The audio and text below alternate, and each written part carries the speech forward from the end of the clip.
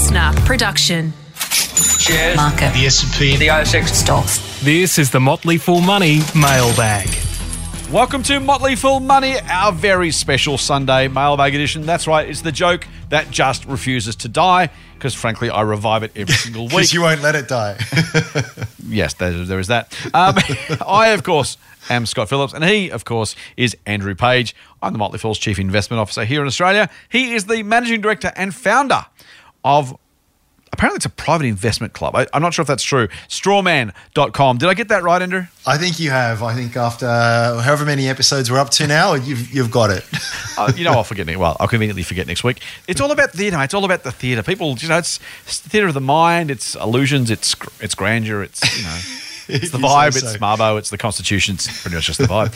Mate, should we do some mailbag? Should we move on to? Let's do some questions. All right. Let's not spend time with me talking about me. How about you talking about me for a second? Speaking of which, we got a question from Sam saying, "Hi Scott and Rampage." Of course, Andrew Rampage. For those who don't know, I'm pretty proud of myself for giving you that nickname, mate. It's still how you're referred by some at the Motley Fool, even years after you're leaving. And of course, now our listeners refer to you as Rampage too, which it tickles my fancy. Mate, I've been called many things and a lot worse than that, so I'm happy to wear it. Oh, I've got to try harder.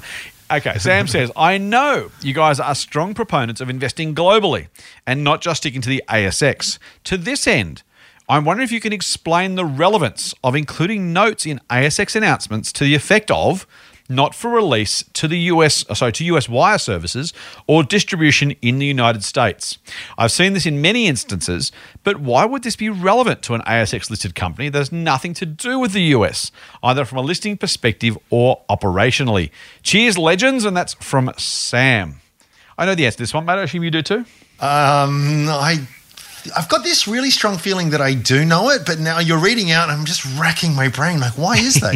I'm going to embarrass myself and then hand it over to you. No, I'll jump in on that one, mate. I didn't know if you... Look, it's a really good question, Sam, but it's one of those just... Have you noticed the US are particularly litigious? Have you noticed that? Because I've noticed that. And it turns out that this is basically, got to love the lawyers, right? I'm never sure whether to blame the lawyers or thank the lawyers. It depends on what side of the case they're on, probably. In this case, the US securities laws actually allow, believe it or not, US courts to take action against companies that aren't even listed in the US if they don't adhere to US securities regulations. Which is stupid, right? Maybe that's the benefit of being the world's only remaining superpower, albeit China's trying to challenge it. But basically, yeah, it's possible for a US investor to take action against an Australian company for releasing information that doesn't meet US securities laws. And even if it's not listed there or it doesn't have operations there, it could be completely nothing to do with the US. Really? Yeah. I think I did know that. So there you go. So basically, the lawyers in their wisdom, and frankly, it's probably true given the law the way it's written. It's kind of it's a dodgy analogy, and I want to be careful when I talk about it, but Australians can be arrested and tried here for crimes committed overseas, even if those overseas countries, I'm thinking about sex crimes in particular here, and I won't go into any more detail on that because it's not appropriate viewing and listening for many people.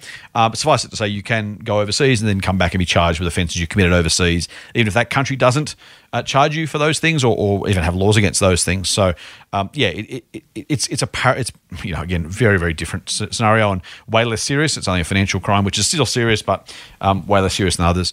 But yes, that's basically the foundation of it. And so they disclaim up front, hey, don't send this to anyone in the States. And by doing so, they aim to stay on the right side of the US regulator and any courts when someone says, I use this information and I was misled by it. The disclaimer of, hey, don't show this to anyone in the States, don't give it to anyone in the States, don't put it in any US wire services is supposed to keep people away from that one. I'm sure no one in the US reads these ASX announcements. Oh, of course they don't. They see that warning and then they go, oh, not for me. Got to close it down. Exactly. My mistake.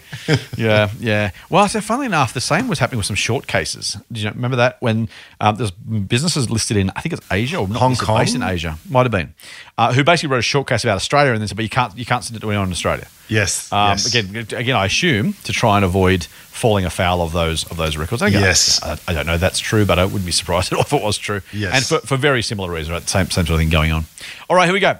Next one from Bernard. And he says, here we go. I'm sending an email that I hope you can pass on to Scott and Andrew to let them know I appreciate their respectful answer to my question on Sundays or Thursday part 2, says Bernard, podcast. They could have told me to pull my head in, but didn't. Patiently and thoughtfully explained the answer to my question. Now, this was the one about why the companies I deal with weren't giving me decent answers as to why they wouldn't add features to the service. Bernard mentioned a couple of platforms and kind of went, hey, I asked them, and they kind of wouldn't say, why they wouldn't, just that it wasn't part of their business case or they weren't planning to and didn't know why. He said, it's great they mentioned they remain down to earth and in good humour. You guys give finance people a good name. He says, if only my other 2 service providers could do the same, but at least now I know why they can't or don't. The podcasts are constantly brilliant and greatly add to my trust in your philosophies, as broad as it is, my learning about investing, and to my bank balance, with a smile. That's always a win too. I do listen to other finance pods, he said, and they are just not a good fit for me, but I find them useful in better understanding what people are doing in the investing and or speculating world of the stock market. The good oil is also really good. Thanks, Bernard. It helps me to have there you go. It helps to have an interviewer who knows his stuff. Thank you, mate. Cheers to all you fools from a Happy Fool member. Oh, you read all that out. There wasn't even a question there. That is very self-serving of you. So I kept on waiting. Where's the question? No, there's no question. Bernard sent us some feedback, mate. I thought it was reasonable. Come on, back off. All right, here we go. Lee says, hi, fools. I've been thinking more and more about leveraged ETFs lately. I'm allergic to that word, Lee, but we'll keep going, which have achieved some eye-watering returns since they came into being in the last few years. As an example, there's a thing called TQQQ, which is a leveraged ETF based on returns of 3 times the NASDAQ, which Scotty has indicated he loves as a long-term investment, and I do, and has achieved a return of 59% over the past 5 years compared to the normal NASDAQ ETF, which is unleveraged, which has returned 22.5%. So 59 for the leveraged one, 22.5% no leverage. I do understand there is risk with these investments as you stand to lose 3 times as much during a downturn. But if you work on the theory the market long-term eventually rises and you're happy to take some short-term volatility to capture long-term returns, why wouldn't you pick the leveraged option? Can't wait to hear your thoughts, and that's from Lee. I don't know this instrument, mate. I don't know if you do, but generally as an approach, as an idea, what do you reckon? Well, when I was like you, when I first heard the word leveraged ETF, I thought, it does. It magnifies the good, but it magnifies the bad. But this is an interesting question, though, because they're saying, well, I get that, but at the same time, markets go up over time. So none of us seem to hesitate at borrowing 80% to buy other types of assets, such as property. Yeah, that's right. And are happy to do it because it goes up over the long term. So I don't think I disagree with that statement, but the devil will be in the detail here. Mm-hmm. How do they achieve that leverage? What collateral, liquidity requirements, et cetera, et cetera. So there's nothing right. I could probably say, I can cop a much more exaggerated loss in a downturn as long as I get the exaggerated gains in the upturn, because I know that mathematically is going to work out well for me, as long as this vehicle is able to withstand even the sharpest of sharp market fall-offs and still remain a viable entity, and that there's no margin call on my part or anything like. I don't know how you effectively do that without getting rid of it or any of that kind of stuff. So I mean, I'm just guessing here. What do you think? The devil's got to be in the detail, right? Yeah, the devil's absolutely in the detail. And here's the problem, as we know, you've got to know how they will deal with meaningful market falls. They are using leverage by definition. Maybe their leverage provider is wonderfully thoughtful and kind and will never, ever, ever margin call them, or maybe not. And so the challenge with 3 times leverage is that you can have your equity wiped out really, really fast. Mathematically, the market would have to fall by somewhere only about a third to wipe out your entire equity. It might even be less than that because the way the equity works on a declining balance, particularly when it comes to a margin call. But in theory, your equity would be completely wiped out if the market fell by a third because you're triple leverage, right? The value of the whole thing goes to zero.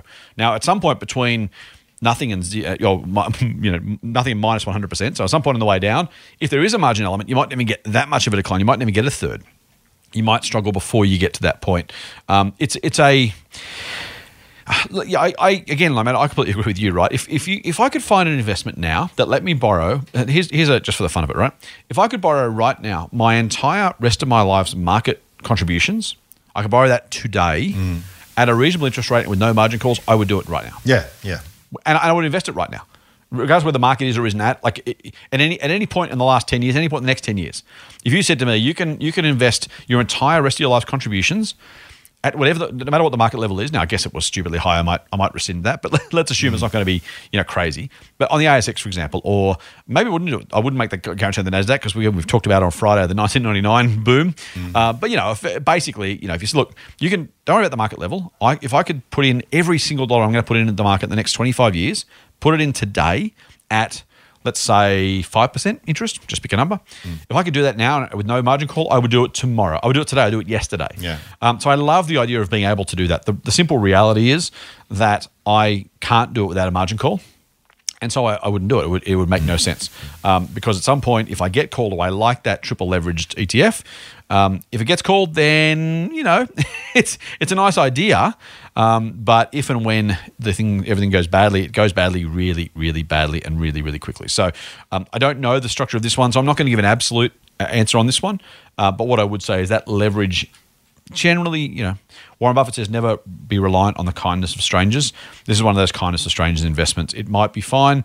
If it's not, if it isn't, if it doesn't, and it brings you down, then you might be in some a little bit of trouble. So like everything, when leverage works, it works wonderfully. When it doesn't work, it works really, really, really badly.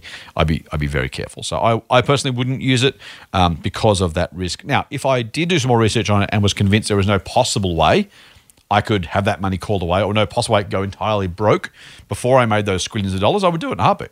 If you gave me a triple leverage with zero margin call, and a long term, I would do it, sure. But I don't think you're going to get that option because no one's interested to do that. If someone's giving you the other side of the deal, you got to wonder what they're getting for it, right? Because if they're going to lend you money uncallable at lower rate than they can get themselves in the market, something's going on. Yeah, they're taking all the risk, right, and giving you all the upside. Exactly. Not going to happen. I mean, there's a lot of money in it, right? There's $4.3 billion worth apparently of money in this particular ETF. So it is what it is. I get it, and I know it seems.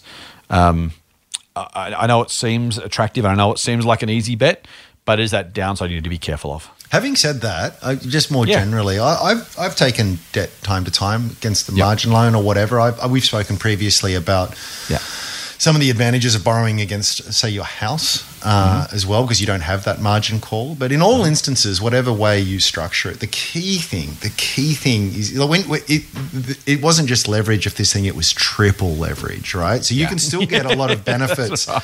So, I could have an LVR of 30% on a margin loan or something like that. I've still got the risk of a margin call, but the odds, and again, assuming I've got half-decent companies in here, but the odds of being... The degree of a fall I would need before I hit a margin call at 30% gearing is much, much, much, much more significant than what it would be if it was 70% geared, which is usually the maximum you can go up to. So, there's leverage and there's leverage. And just the further you sort of push it, there is, I know we're generally, and most people are generally negative about it for very good reasons, but if you honestly know what you're doing and you're careful and you're very conservative, I think there's a place for it. But just don't push that dial too high because it can easily blow up. I think that's true, mate. I'm going to be a little bit pedantic about this one. I actually agree with you theoretically. My absolute concern is with those middle 20% of people who think they are the people who can use it well and end up not using it well. And so it's kind of one of those things where I use the example all the time, but 90% of us say we're above average drivers. Which by definition can't be true, right? And by the way, I've said this before. I've had people say, it can be possible because you're above average because it's a median, not mean, and all that kind of rubbish. Spare me, pedants. I love you. I'm a fellow pedant, but you spare me on this one. Those who think they will or have or could use it well. Actually, there's an article in the AFR only yesterday. Apparently, experienced male investors are most likely to panic during a crash. Yes. I saw that too. Experienced, right? Not novices, not just blokes. Experienced blokes. And so, are you actually like everything, mate? Like you are absolutely logically, rationally, 100% correct. If you use margin well, it can be fantastic. The problem is the if is it's the longest short word in the English language, right? If you use it properly, we all think we're going to. We all think we're 90% above average drivers, right? Yeah, I'll back myself. Of course, I'm a good driver. Yeah. It's like, well, it turns out you're not as good as you think you are, and I don't want people to find that out in a crash, right? So, you're absolutely 100% right. I would still say to almost everybody, despite all that, please don't use it because maybe you benefit from it a little bit, or maybe it costs you a whole lot, and you don't want to find that out after the fact. So that's my only warning for people who feel like they might be the exception to the rule. You're probably not, unfortunately. Yeah, we mentioned it on Friday, right? Like, what benefit in getting 40% gains for 3 years and then being wiped out on the fourth? It just, that's exactly it. Anything times 0 is 0, right? Yeah. Yep. Mate, here's one from Nick. Love the podcast and the banter. Thank you, Nick. There's a lot spoken about passive investment. Being a passive long-term investor myself, over time I've noticed better performing investments in my portfolio. Given I invest equal amounts of money into each investment regularly, my question is whether a passive portfolio should be rebalanced every now and again, or whether maintaining equal contributions and not rebalancing would be preferable. Would love to hear your thoughts on the pros and cons, or whether it is inconsequential. And that's from Nick. What do you reckon, mate? Yeah, it's a really good question. Is it? Yeah, I think, well, one thing with equal weightings is that as soon as you set up the portfolio, the next day they're no longer equally weighted. That's right. Because some of the stocks will go up, and then as that goes over time, those weightings really get thrown out. I mean, you could always add to it, so you're always trying to keep it the same. I think there's something that's attractive about that conceptually, but I don't like it.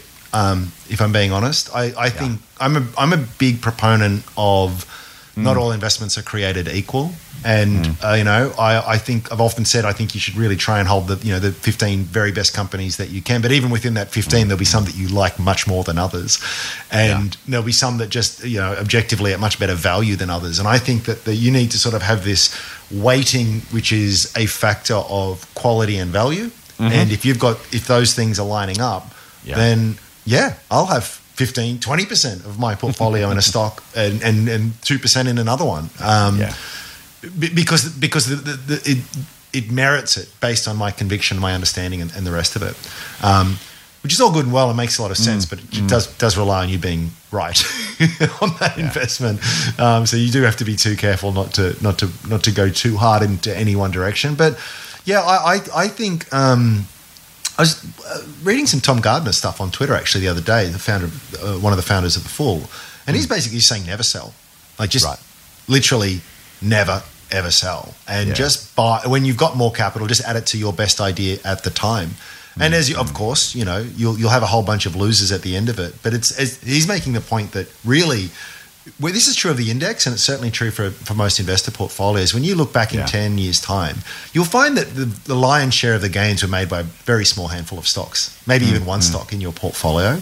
And it may be the one that performed really terribly at the start and that you were tempted to sell out of. But if you've got those real game-changing ones in there, you're probably best off just adding to your best ideas as you see them at that point in time, realizing that ones that don't work, that's fine. You'll cop a loss on that, but that'll be inconsequential next to the ones that become the really big multi-bag winners of tomorrow. But for that to all work, you just need to resist these temptations to pivot and restructure and lock in gains and et cetera, et cetera. But there's no right or wrong answer, right? I guess there's a horses for courses argument here as well. I'm keen to hear what you think. I am torn. And the reason I'm torn, mate, is because if I think about the way that the question is phrased, it's absolutely phrased about rebalancing. But I'm also mindful that, and we can't give personal advice as always, so I'm just, as for every question we answer, we can't tell Nick what he should do. But not only is Nick talking about rebalancing his existing holdings, but also he's still putting money regularly in equal installments into his other ETFs. And so kind of by definition, there's kind of, as you say, mate, there's that strategic question about what is he trying to achieve and which horses for which courses. And so at some point, if he's thinking, I am putting equal money into these ETFs because I want to be equal weighted in them, if that's the intent in the first place, and he's doing it for diversification reasons or for volatility protection or for, or for something else, or just believes in mean reversion, where he'd expect that, sometimes particularly individual stocks, I actually agree with you, mate. ETFs might be a different case just because you wouldn't necessarily expect long-term outperformance from a single ETF Well, it depends what it is. Maybe if it's a lot of, he says he's passive, but there's a lot of thematic ETFs which are really not passive, but they're kind of active bets, just with a passive makeup. So if you buy, for example, a cybersecurity ETF, it's passive in the sense that you're not buying and selling stocks, but someone else is picking that theme for you, right? It's only an ETF in the sense it's a structural ETF. It's really it's a fund, a cybersecurity fund, right? It was not passive. But assuming he's genuinely passive and he's got maybe a Vanguard ASX 300 and a BTS Nasdaq 100 and a Vanguard Global, MSCI index or something. He's doing it in equal installments on the way in, probably because he wants some sort of exposure in some sort of equal sense. And if that's true, then rebalancing would make sense to maintain that if that was actually the goal. To your point, mate, not only would I not necessarily do that, because as long as you're reasonably passive and you're happy with the mix, then you should keep going with it. But I would actually also be looking at the stuff I'm putting in, because you might simply say, look, I don't want to sell my winners because, by the way, there's capital gains tax and other stuff amongst that as well as anything else. So I would be really hesitant, as you say about Tom saying never sell. I think it's probably a pretty good approach. But you might want to think about how you change the money you're putting in accordingly. If you find that, for example, let's say you've got a Vanguard ASX 300 and a Nasdaq 100, just to make it simple. If your Nasdaq is now 75% of your portfolio because it's had a good couple of years and the ASX has done well but not quite as well, you might simply say, okay, well, I'm going to change what I'm putting in and put in some money into one of the ETFs in different proportions rather than actually rebalancing what you already own. Because there's two ways to rebalance. One is sell down and move stuff around. The other is influence it with the money you're adding to your portfolio every week, fortnight, month, quarter, year, and invest in those proportions that maybe do address some of that rebalancing impact without literally selling or buying to rebalance in itself. Does that make sense? Yeah, I like that. That's generally the way I've done it. To be honest, if I find myself a bit of extra capital that I can invest, I will factor in the existing weightings. Is there anything that needs to be topped up or whatever? But again, it comes back to the individual investment merits of each one. But it's a nice way to rebalance without having to incur tax and brokerage charges by selling down something else. Yeah, I think so. I think that's exactly right. Again, I will say, Nick, this is probably not relevant addressed to you, but ETFs aren't ETFs. Oils ain't oils. A passive ETF. ETF is not passive just because it's called an ETF. You probably know that, mate, but for other people who might be listening, a cybersecurity ETF is not a passive ETF. A gold ETF is not a passive ETF. A leveraged oil ETF is not a passive investment. Passive ETFs are broad, low-cost, index-based. A Nasdaq 100, a ASX 200, a S&P 500, whatever, Nikkei, probably a London FTSE ETF. But yeah, if you think you're a passive investor, but you're buying a cybersecurity ETF and a gold ETF and an oil ETF, you're not passive. You're letting a fund make bets. So for what it's worth. Yep. All right, mate. Let's move on to one from Greg. This is interesting about share entitlements, mate. And so Greg says, I listened to your podcast from 26th of September and noted with some surprise your comments about the share entitlement offer from Big Tin Can, as if it was something unusual. It seems to me that it has become commonplace after COVID took hold, and many companies did exactly this. Specifically, they'd put out an offer at a 20 to 25% discount off the current price to existing shareholders with the option of applying for up to $30,000 worth of shares. Typically, this would be massively oversubscribed, and we ended up with a small fraction of the shares, and the remainder of the application cash would be returned. So just quickly, for those who haven't done this before, they let you apply for up to 30 grand worth of shares, but to a total value of X million dollars. And so if they want to raise $5 million, but $10 million worth of money is sent, they will basically scale everyone back by roughly half. It's kind of how it works. That's what Greg's talking about here about the money, the excess money being returned, which is what happens. You got to send the full amount up front. It's a nice scam. You get to send all the money up front, then you get to send back what you don't want, rather than saying, oh, you applied for this much, send me a check for the difference. This happened to me, he says, with Cochlear, Bapcor, Dicadata in May 2020, and Kogan in July, Sezzle in August, Corporate Travel, and Over the Wire in October. I will disclose I own shares in Kogan and Cohen Corporate Travel. Alcidion in April 21, followed by Big Tin Can in September. I also have 2 offers outstanding, namely Aussie Broadband and Hazer. These are just the ones I'm aware of because I have shares in them. I assume there's a lot more besides. Around the middle of last year, I was constantly moving money around in $30,000 lots just so I could take advantage of this. It does not seem to have any downside. If you didn't really want to keep the shares, you could sell them the next day for a 20 to 25% profit, which I never did. Scott, I love your emails. They are more about life lessons than just investing. Keep them coming. Well, thanks, Greg. That's regards from Greg. Mate, he's right. It's not unusual. I don't know that I didn't intend to suggest that it was unusual. It's certainly semi-regular. Probably isn't super usual for people with a larger cap portfolio.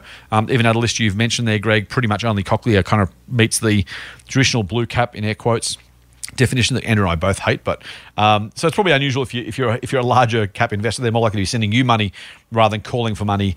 I don't know if there's not really a question or comment there, but you just mentioned there doesn't seem to be any downside. Is he right, mate? Is there downside to buying shares in a share purchase plan on a capital raising? Yeah, well, there's nothing that's risk-free. I mean, totally get the point. Generally speaking, you can do that, but there's no guarantee. There's no guarantee that the price stays high afterwards. And I'm trying to think. There's been some examples in the past of that. You know, so whenever you see something that looks like free money, it's not. Yeah, exactly. And it's very hard to have ironclad rules in this world, but that's a pretty good one. There's no such thing as a free lunch, I think, when it comes to investing. So there's definitely much lower risk things, and there's much higher risk things, and there's a spectrum there. But the other interesting thing, it's a bit like the Keynesian beauty contest, right? Like enough people will try and do this, then it doesn't work either.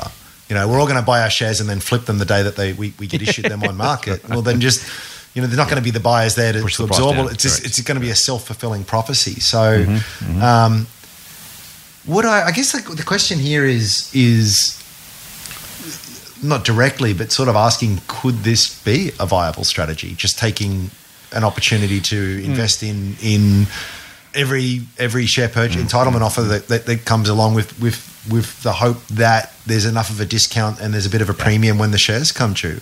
The fact that, maybe there is, but I guess if it was a opportunity that was easy enough to prosecute it, someone would be prosecuting it, and the very act of them prosecuting it would arbitrage any advantage away. There's that argument too. Yeah. I'm tying myself up in knots, mate. Help me out here. What do you think? No, I think you did right, mate. It's a really interesting one.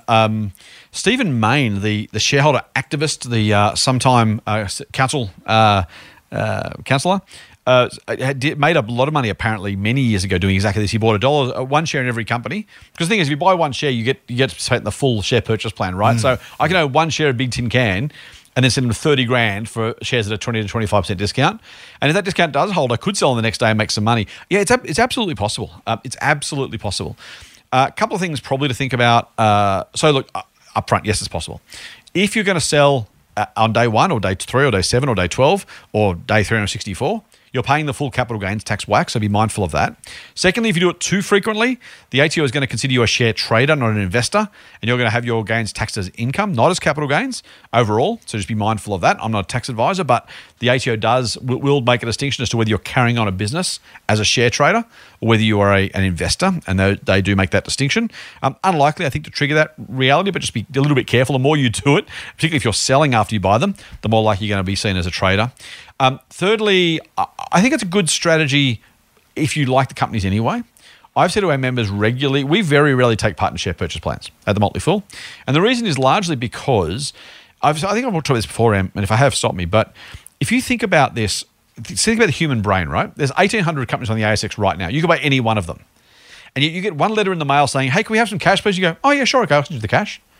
What are the odds that one company is the best place for your money out of all the other 1,800 companies that are available on the ASX?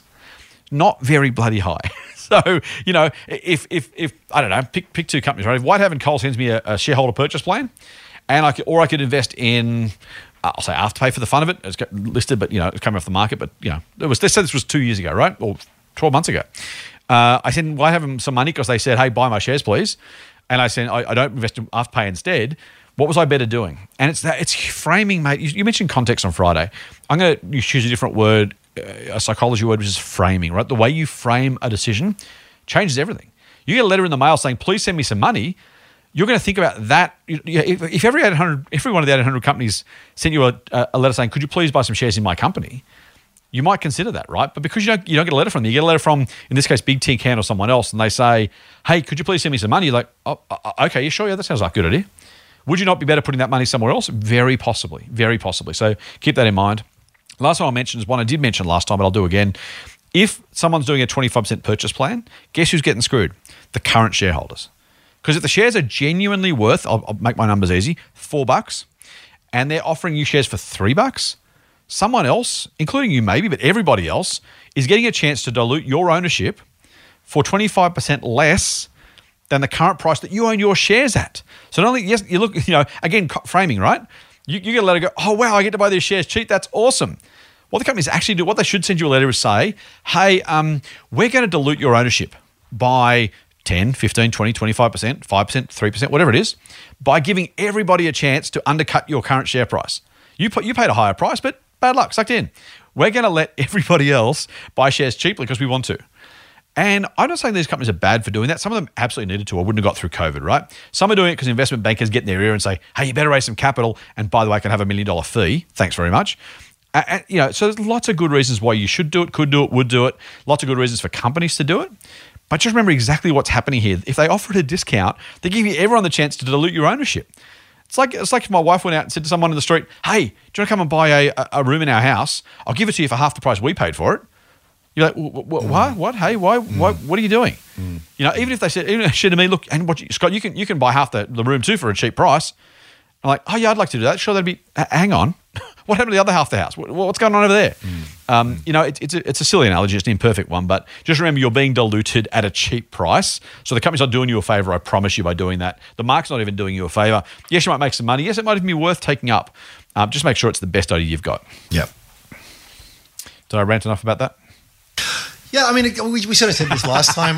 I mean, what you can say in hindsight is that these were too steep a discount. If they're getting so oversubscribed and the price is holding up so well after the fact, it just plainly says you raised too cheaply. You could have raised at a much higher price and gotten far less dilution and much more cash and all the good stuff. So, it wasn't a good outcome for a lot of shareholders in Big Tin Can. Maybe they'll take that money and they'll do wonderful things for it. But I think objectively we can say they raised too cheaply with hindsight. Motley Fool Money. For more, subscribe to the free newsletter at fool.com.au/listener.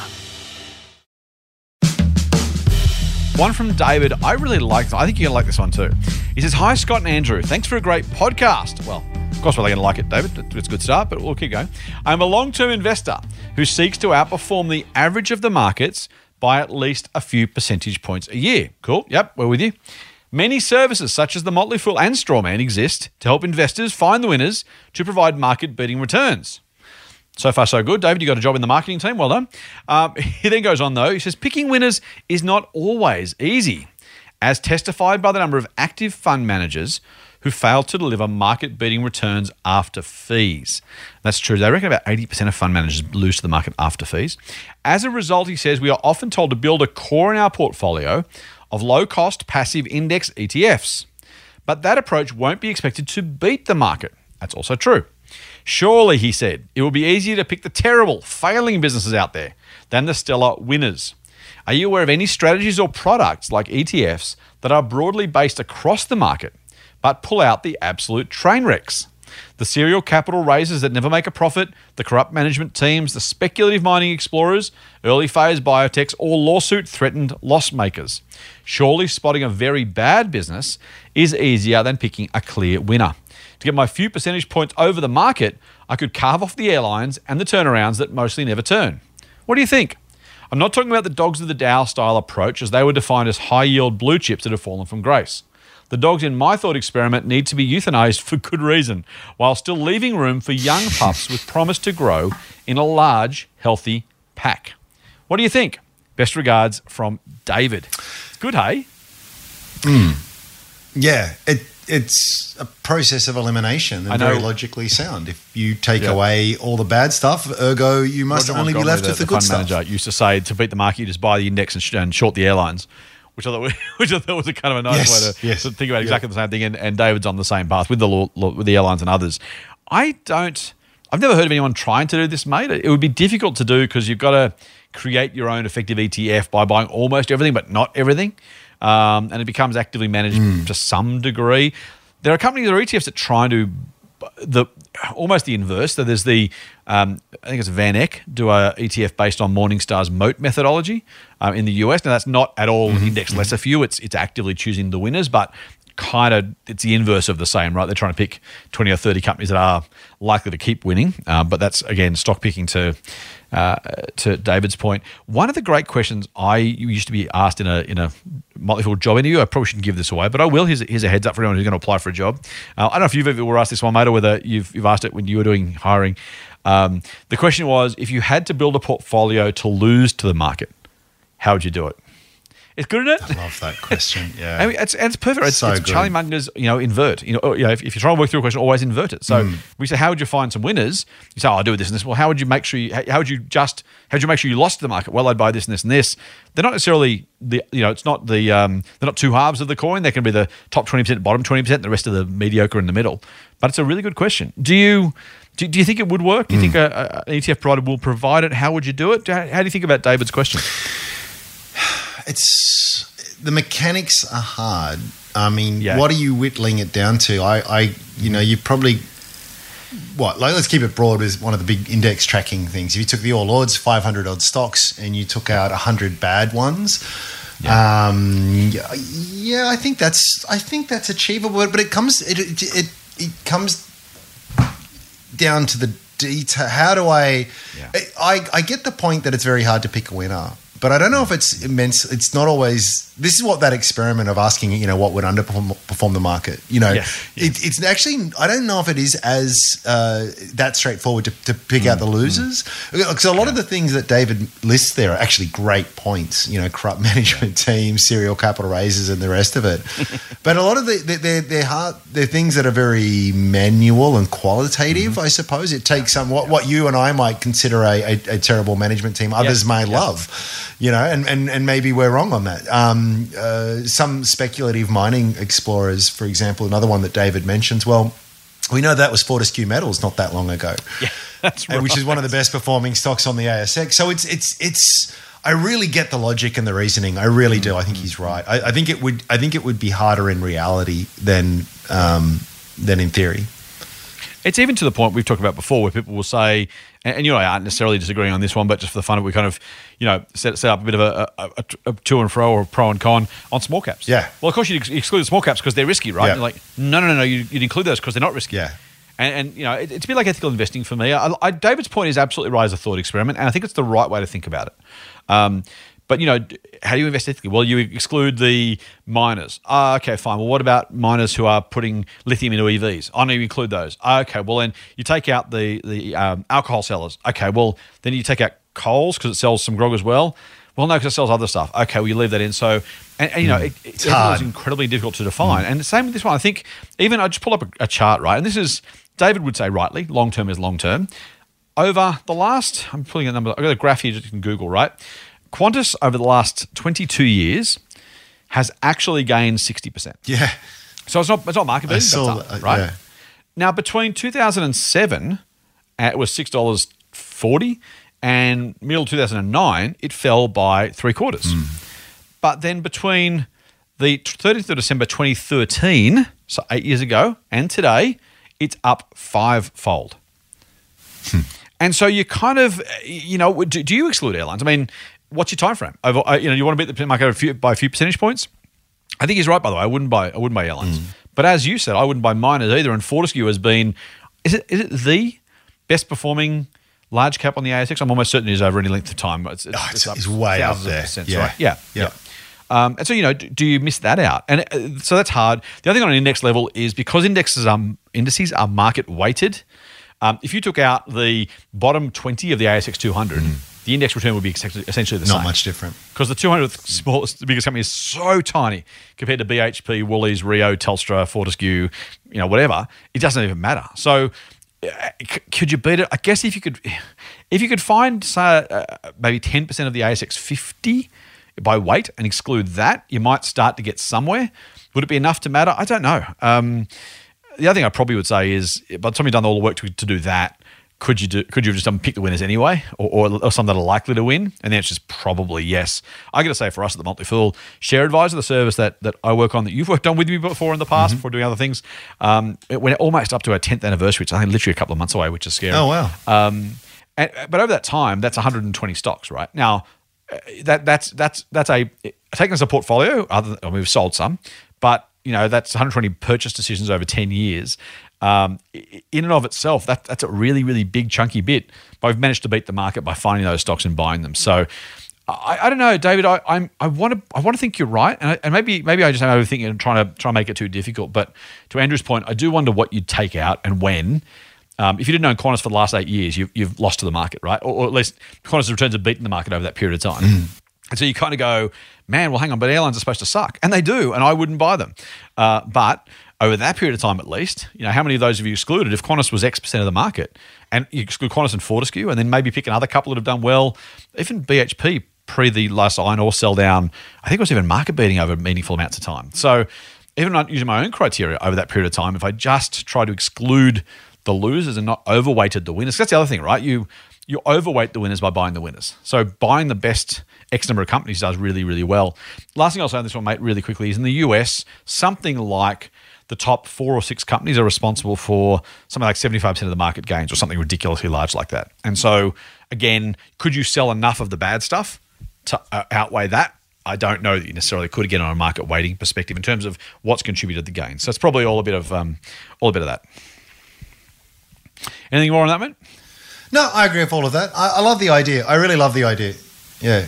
Yeah, and I wish it was easily, and maybe it is. Like, the other thing is, I suppose, if you do it heuristically, you've got to look backwards and assume that the past is the same as the future, and then you kind of miss the opportunity to run with the gains as you get there. Could I go through the ASX and exclude stuff? It'd be a fun exercise to do, mate. I don't know if I'll have the time to do it, but it'd be fun to kind of be able to kind of just arbitrarily say right now, okay, take David's idea, take out airlines, take out speculative miners, take out biotechs, take out lost money losers, and go from there.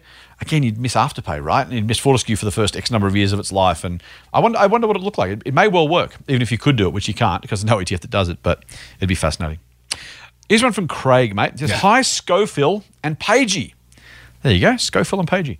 I've been listening to the podcast since day one. Thank you. Oh, thank you, Craig. That's really kind. There aren't many people who've. It's sounding a little bit these days, Ram. Like the 400,000 people who say they were at the football game where only 50,000 people attended. But I hope it's true, Craig. Don't we have that many listeners on day one? I think our first podcast was probably listened to by about 14 people, including the 2 of us and 5 of the Triple M team. Anyway, Craig was obviously one of that 14, which I appreciate, mate. You frequently say focusing on the macro is a waste of time and shouldn't influence your investment decisions. This is great advice. This is the question I alluded to last week. You then go on to spend the lion's share of each podcast discussing the macro. How do you reconcile the contradiction? Please spend more time talking about individual businesses. Isn't that what really counts at the end of the day? Kind regards, Craig. I'll do this one off, mate, and I'll let you then jump in. Craig, it's a really, really good point. And funnily enough, as I was thinking about this question, I was looking through the paper. We literally, the physical paper, the online paper, I should say. We put the agenda together based on what's in the news. And you know what? What really struck me was I looked at the AFR, and I looked at the Australians business section, the SMH's business section, and the ABC business section. And you see how many kind of macro-y kind of stories. And I wonder if the AFR had to just do company coverage, how few pages there would be. It'd probably be a 4-page, double fold kind of job, and that'd be it. It's a really, really good question, Craig. There's a couple of reasons why, and I did respond to you directly, Matt, but I thought I'd just drag it a little bit here because it's a good question. It's worth talking about. First is that, so it's kind of, I won't get back into this deeply, Andrew, but so forgive me the analogy, but it's kind of like ethical investing, right? I don't think people should invest in so-called ethical investing strategies. I know you disagree, by the way, which is cool, but I think they're going to. So I own shares in Australian Ethical, right? And so that's an absolute contradiction, right? Am I hypocritical? I guess in some definitions, but I would say to people, don't invest in the company I own shares in. But I know they're not going to listen to me because, unfortunately, despite my delusions of grandeur, I know I'm not the foremost expert when it comes to most people's investments. Craig is obviously a discerning listener, but most people aren't, so they're going to do it anyway, right? So I'm like, well, okay, I don't think you should, but if you're going to, I'm happy to make some money off you. Is that hypocritical and craven and whatever? Probably. Mercenary, maybe, yeah. So there's that. The simple reality, Craig, is that the macro is the world we live in. The macro is, and honestly, the questions we get from you, from others, on Facebook, through email, at the Motley Fool, from our members, are those questions of, so the market fell 2%, what do I do now? We get, I get a dozen emails in reply every time I write a market crash kind of survival guide or a don't fret, the crash has just happened. When I say crash, like down 2%, I get a dozen emails saying, oh, thanks for that, I really needed that, that was great. Or people saying, well, the market's going X, therefore I should do Y. And so honestly, we do it because we know that's what our listeners either are asking about or need to hear about. And for some people, Craig, you're like, oh, dude, I hear it, I get it, I know I moved on. And I love that you have, and I'm glad you have. But for most people, including, by the way, those in the middle of the teeth of the crash when it still feels crap, and you just need someone to pat you on the shoulder and go, you know what, I know, but we'll get through it. That's kind of what that's about. And it's about contextualizing the investment strategies and ideas in that context of the macro. And I said, because people simply ask about it, want to know about it, and we hope we're providing a service for people by helping them understand what's going on. So that's the honest answer as to why we do it. It gives us some context. It's also, we try and cover the news of the day, the news of the week. And so a lot of the time that is, we talk about climate change a lot on Friday.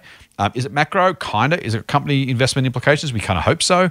Is there something to learn from it, take from it? We kind of hope so. So it's also, we try and make where we can those stories, those responses, investment related or lesson related, or hopefully building our listeners' knowledge and expertise so they understand how we think about the world in those examples. So that's how we try and do it. We do try and make it relevant, not just talk about it for the sake of talking about it. Maybe we don't always get it right, by the way. Maybe that's your point, and we should probably think about that.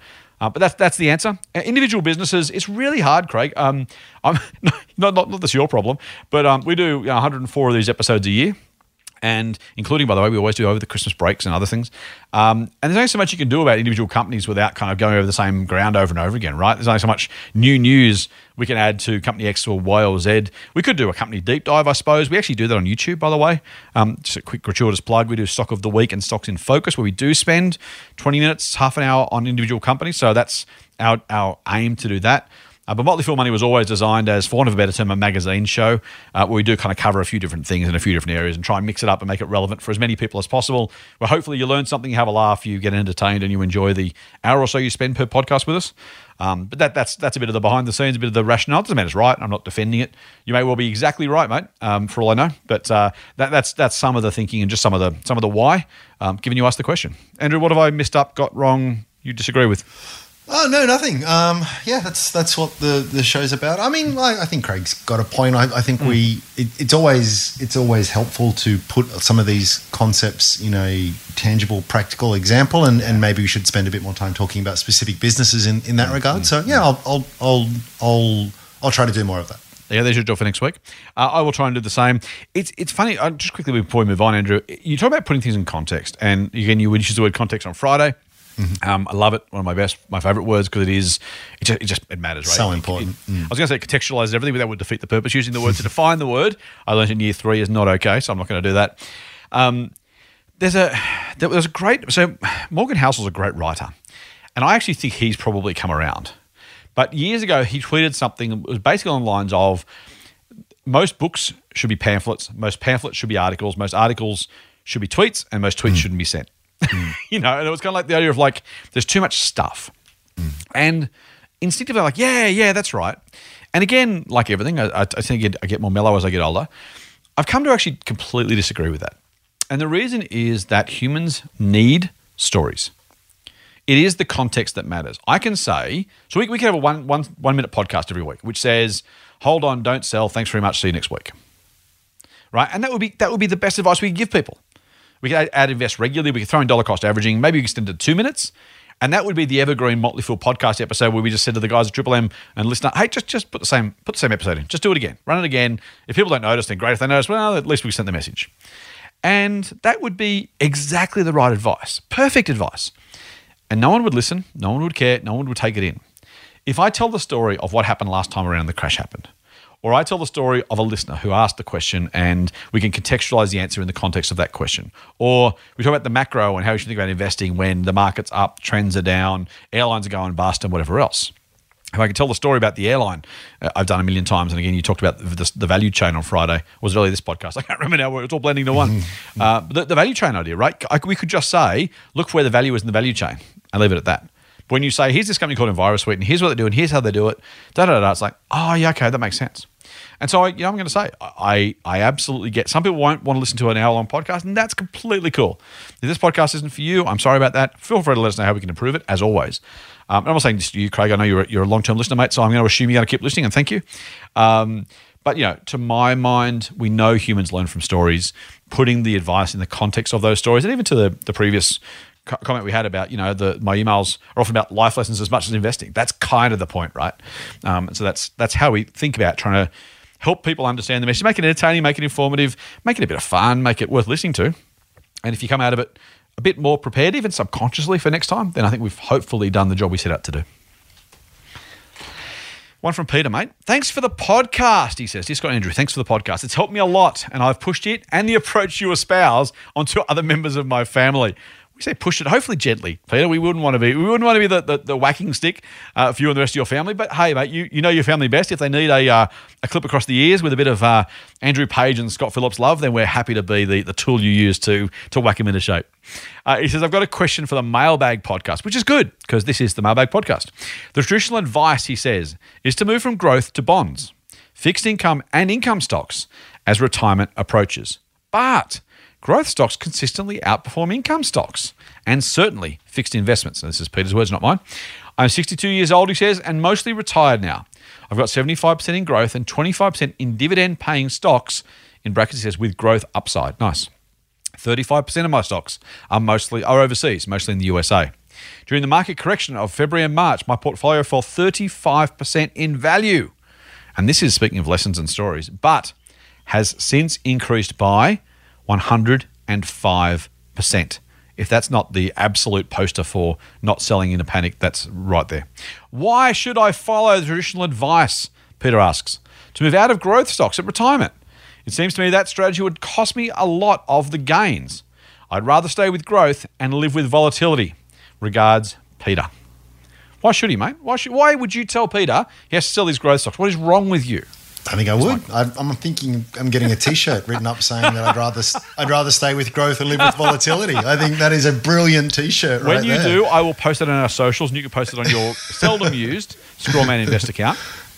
Yeah, it's brilliant. I mean, so the one caveat would be here, it depends. So some people are fortunate enough that they've got enough cash where a 35% fall means that they can leave that untouched or don't have to draw down on it too much and can be there for the eventual recovery. Now, this was an incredibly rapid crash and recovery by historical standards. I mean, they have been known to go on for much, much longer than this. So we've got to remember that as well. But I think if you've got the means, then yeah, the worst thing you can do is put it all into these terribly, very safe but terribly low returning investments. There is a huge opportunity cost with that, and that's the choice you make. Some people will say, "I'm actually happy with that trade-off. Yes, I'm going to get much lower returns, but my money is 100% there no matter what happens, and I'm happy for that compromise." And that's a personal decision, so you can't say it's right or wrong if that's for you.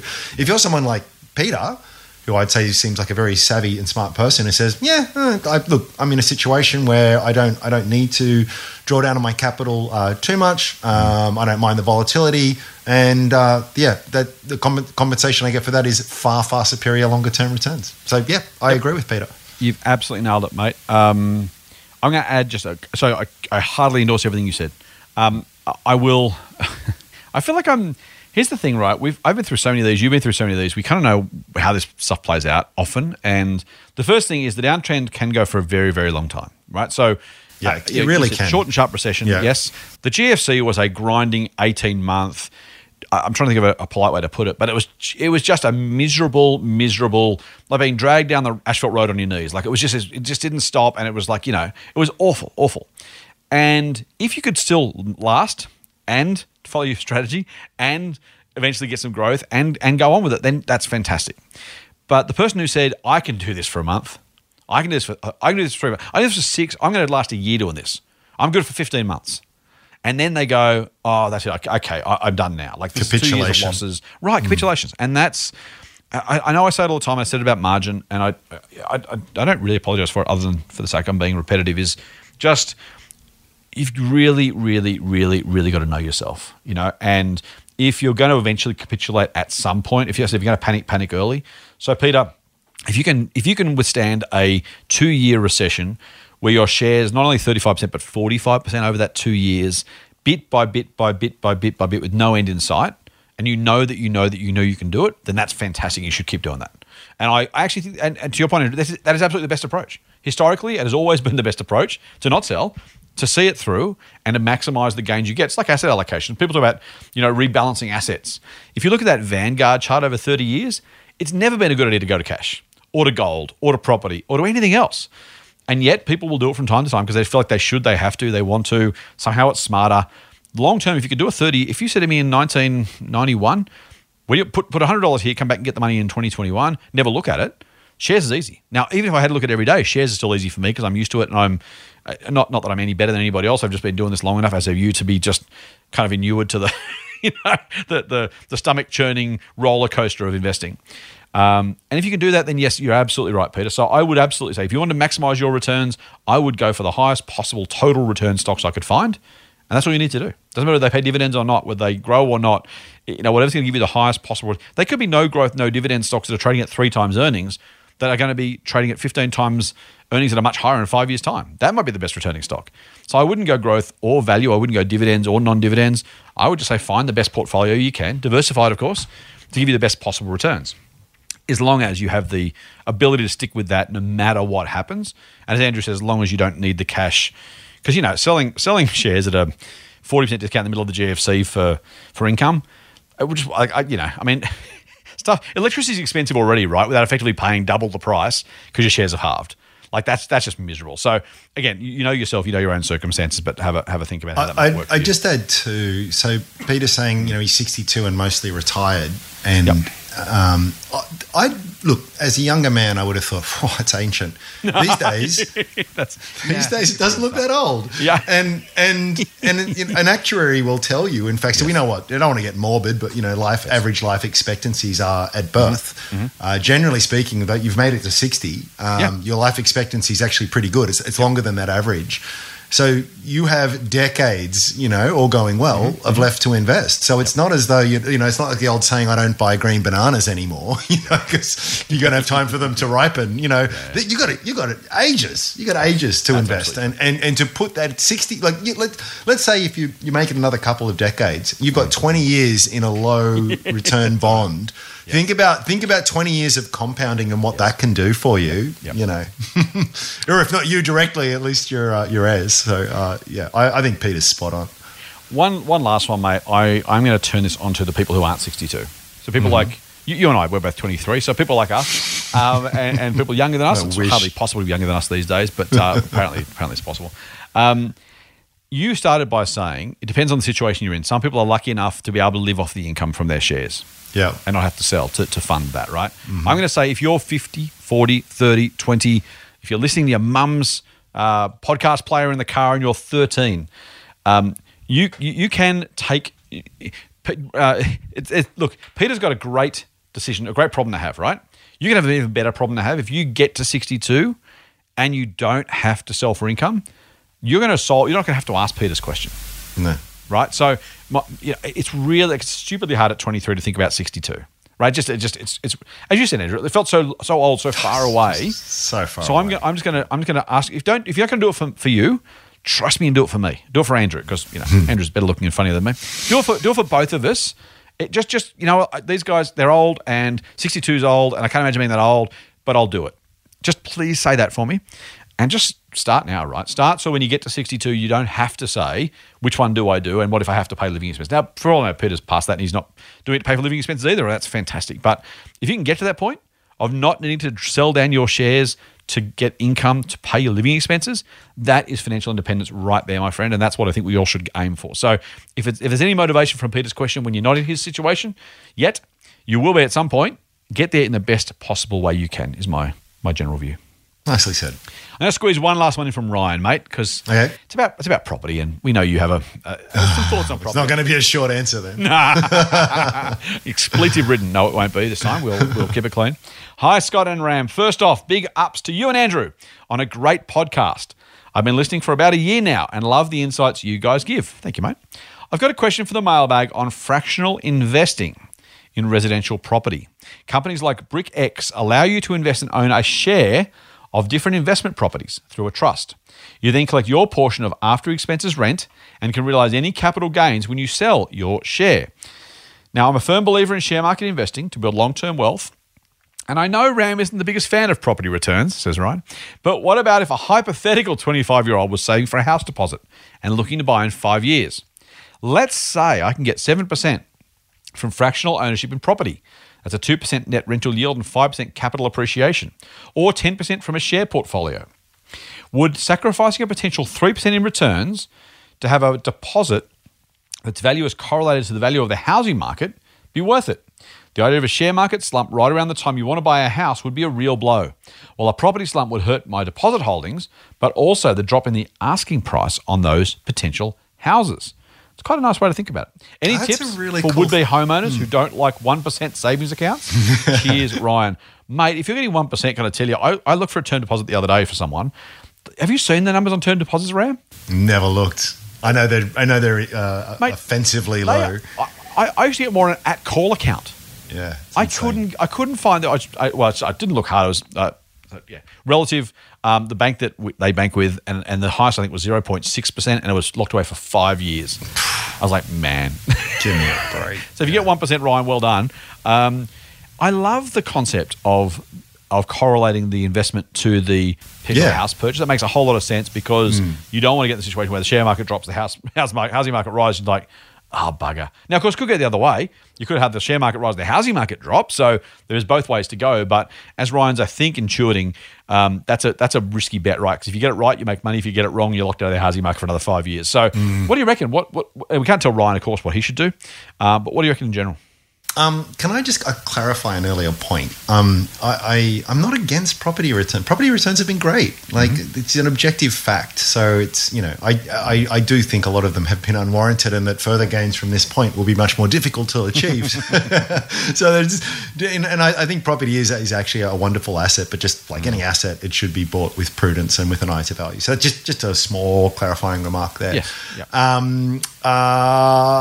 I would say this. I think I love the thinking on correlation, but the reality is if the share market was to drop to any significant degree, to enough of a degree where it's going to be material on your rationale here, property market's probably going to drop too, and vice versa.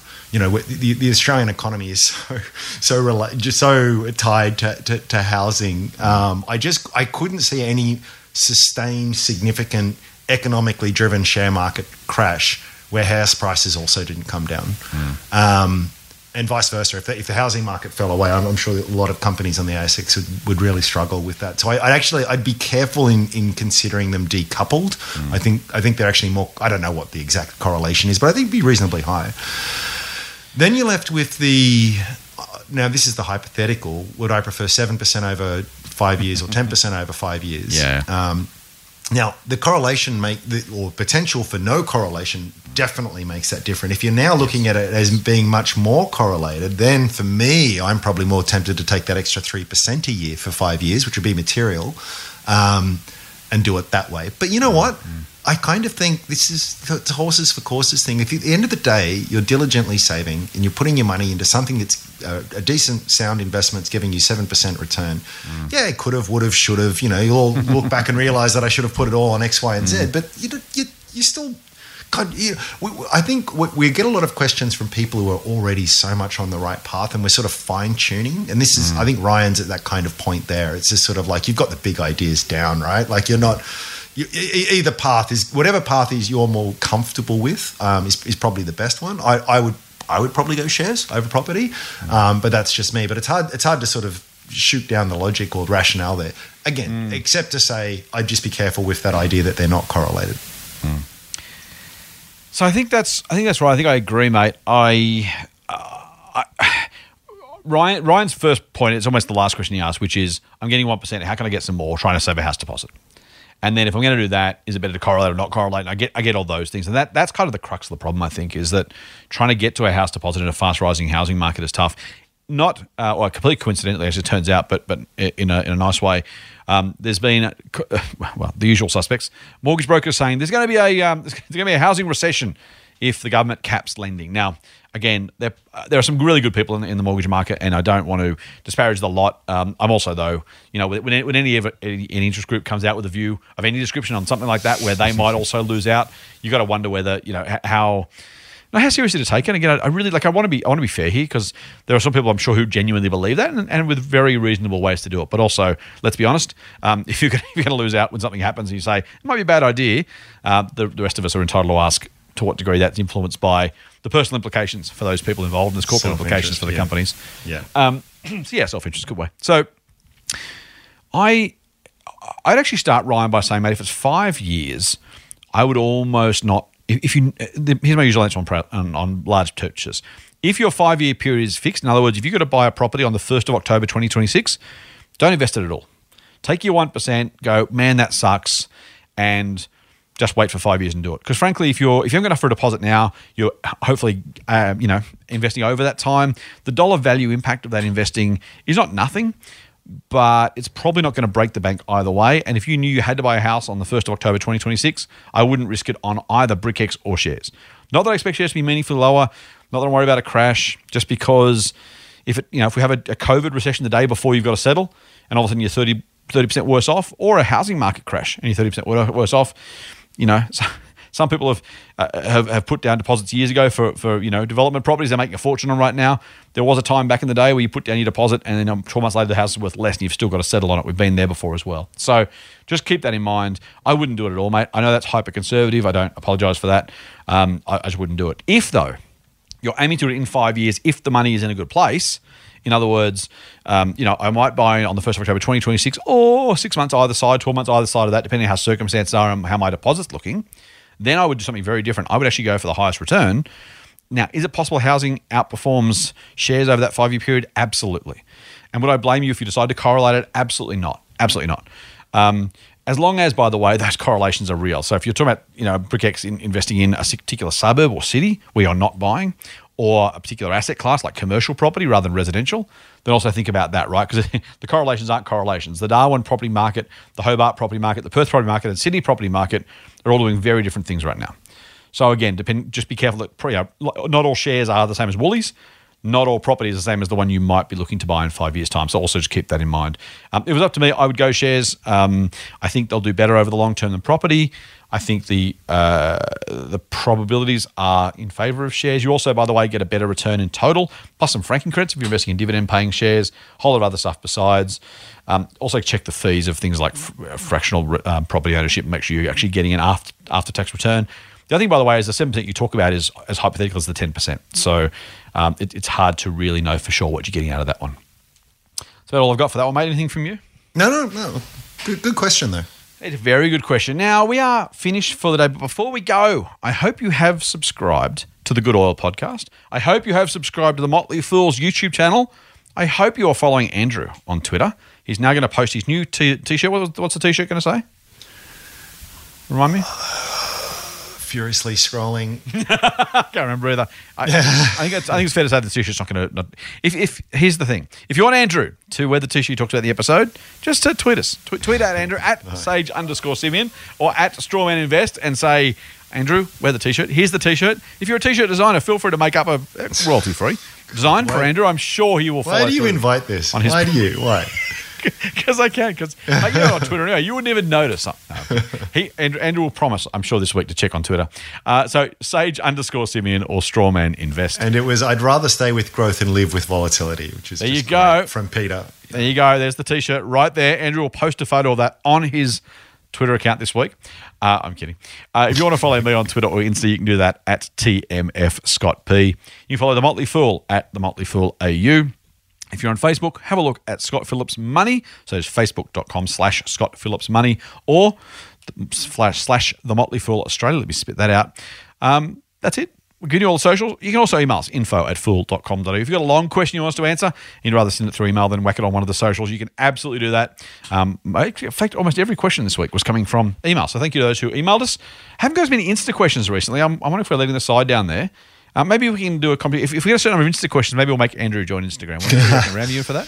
Yeah, I'll go for that. Whatever moves the dial. There's Instag and then Ram, right? So it does itself. Yeah, that's true. It's its own thing. Yeah. You really should be there. All right, let's see if we can make that happen. #GetRam on Insta. That's it for this week for Motley Fool Money. We'll see you on Friday with another dose of foolish insight. Until then, fool on. Cheers. The Motley Fool and people appearing in this program may have positions in the companies mentioned. General advice only. Please speak to your financial professional to understand how it may pertain to your situation. Subscribe to the free newsletter at fool.com.au/listener. The Motley Fool operates under Financial Services Licence 400691. Listener.